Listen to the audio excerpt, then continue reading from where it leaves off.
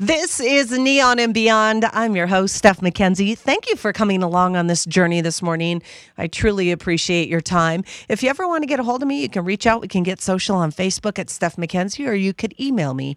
It's Steph, STEPH, at PointPoint97.com. We continue this morning as we are in April already, which I can't even believe that.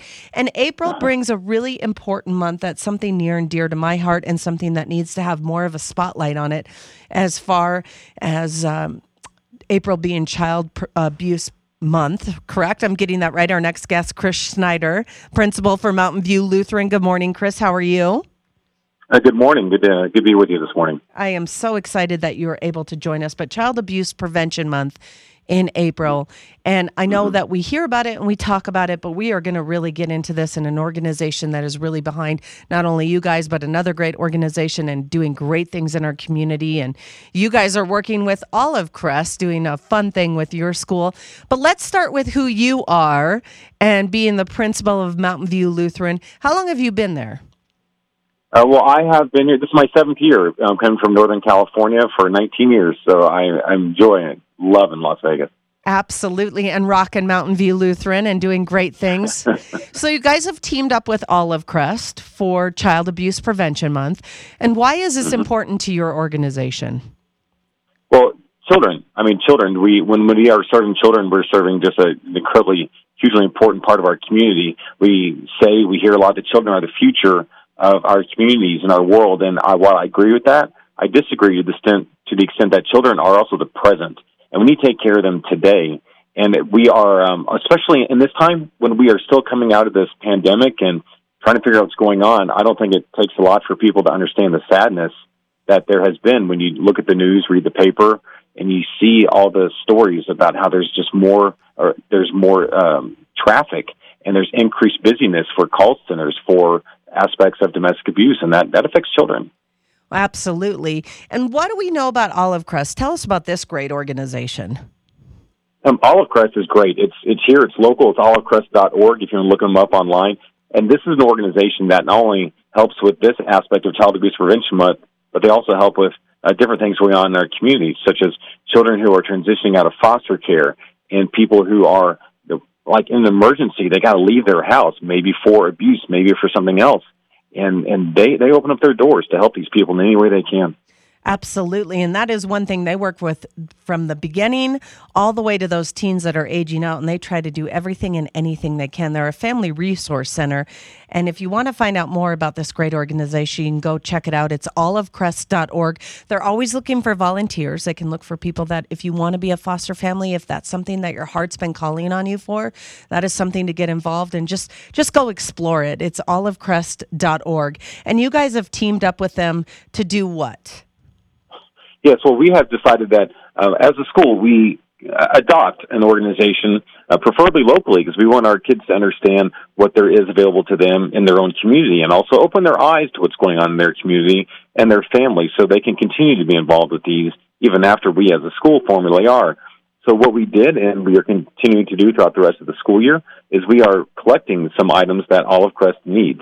We're talking about shampoos, soaps, conditioners, body wash, shaving cream, and personal hygiene items for women, and things that, while it may seem like, oh yeah, I can just go to the store and get them, when you're rushing out of the house because you're trying to flee a bad situation, the last thing you grab sometimes are those things like soap and body wash. So what we are doing is we have not only done a drive where we really focused on every day of the week, kids bringing something in if they were able, but also our chapel offering. Donations will be going to Olive Crest by the time that we are done with it. We'll be collecting it throughout the rest of the school year. I love that. That's one thing I think that is so amazing, is how organizations like yourself are opening your doors, because, in our busy lives, we get running around and we're like, yeah, that's a great idea, especially for everyone listening this morning. I want to drop it off, or I want to go here. But if you're going by Mountain View Lutheran, you can drop off these items, right? Yes, they can be dropped off at our school office, 9550 West Cheyenne Avenue here in Las Vegas, and they can be dropped off from 9 a.m. to 2 p.m., and we're actually doing this as a school all the way through the middle of May, so we can get as much as we can to help one of our own organizations here in Las Vegas. Absolutely. And again, if you want to find out any information, you can still go to their website. It's olivecrest.org. This morning, we are talking with principal from Mountain View Lutheran, Chris Schneider. I appreciate you taking the time this morning, and especially taking your whole school and jumping into this great organization with Olive Crest. I really, really appreciate you guys doing that. Tell us a little bit more about the outreach with your school, and not only this great organization that you're working with, but some of the other things that you guys continue to do in our community. Oh, gladly. We go 100%. You know, when we're going to help someone, we give everything that we can to help them. And just this year, for third quarter, we worked with Make-A-Wish Foundation, another fantastic organization here in the area and nationwide.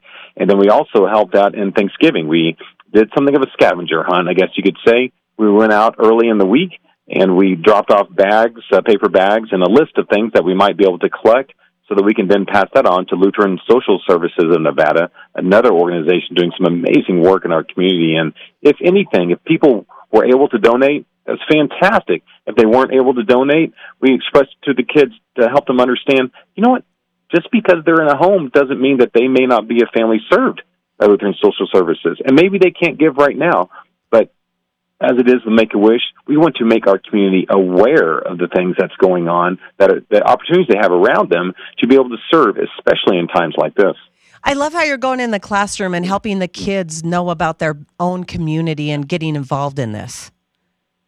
Well, this is their community. It's like we keep encouraging with people and help them understand that as a school, we have three main parts to our mission. That's to glorify God, to nurture students, and to serve community. And when we are able, as a whole community, a school community, to get out in the community and do something like this, it just hits all three of those areas, because our kids can see that, you know, it doesn't matter if I'm a preschooler. It doesn't matter if I'm in fifth grade. What matters is that I'm getting involved, and I can still do something. At 3 years old, I can do something to positively affect this community. That's just fantastic, and just makes us understand better who we are as an integrated part of this community. How has the response been from the kiddos? Fantastic. They, you know, at first they kind of have no idea what they're doing. Right, exactly.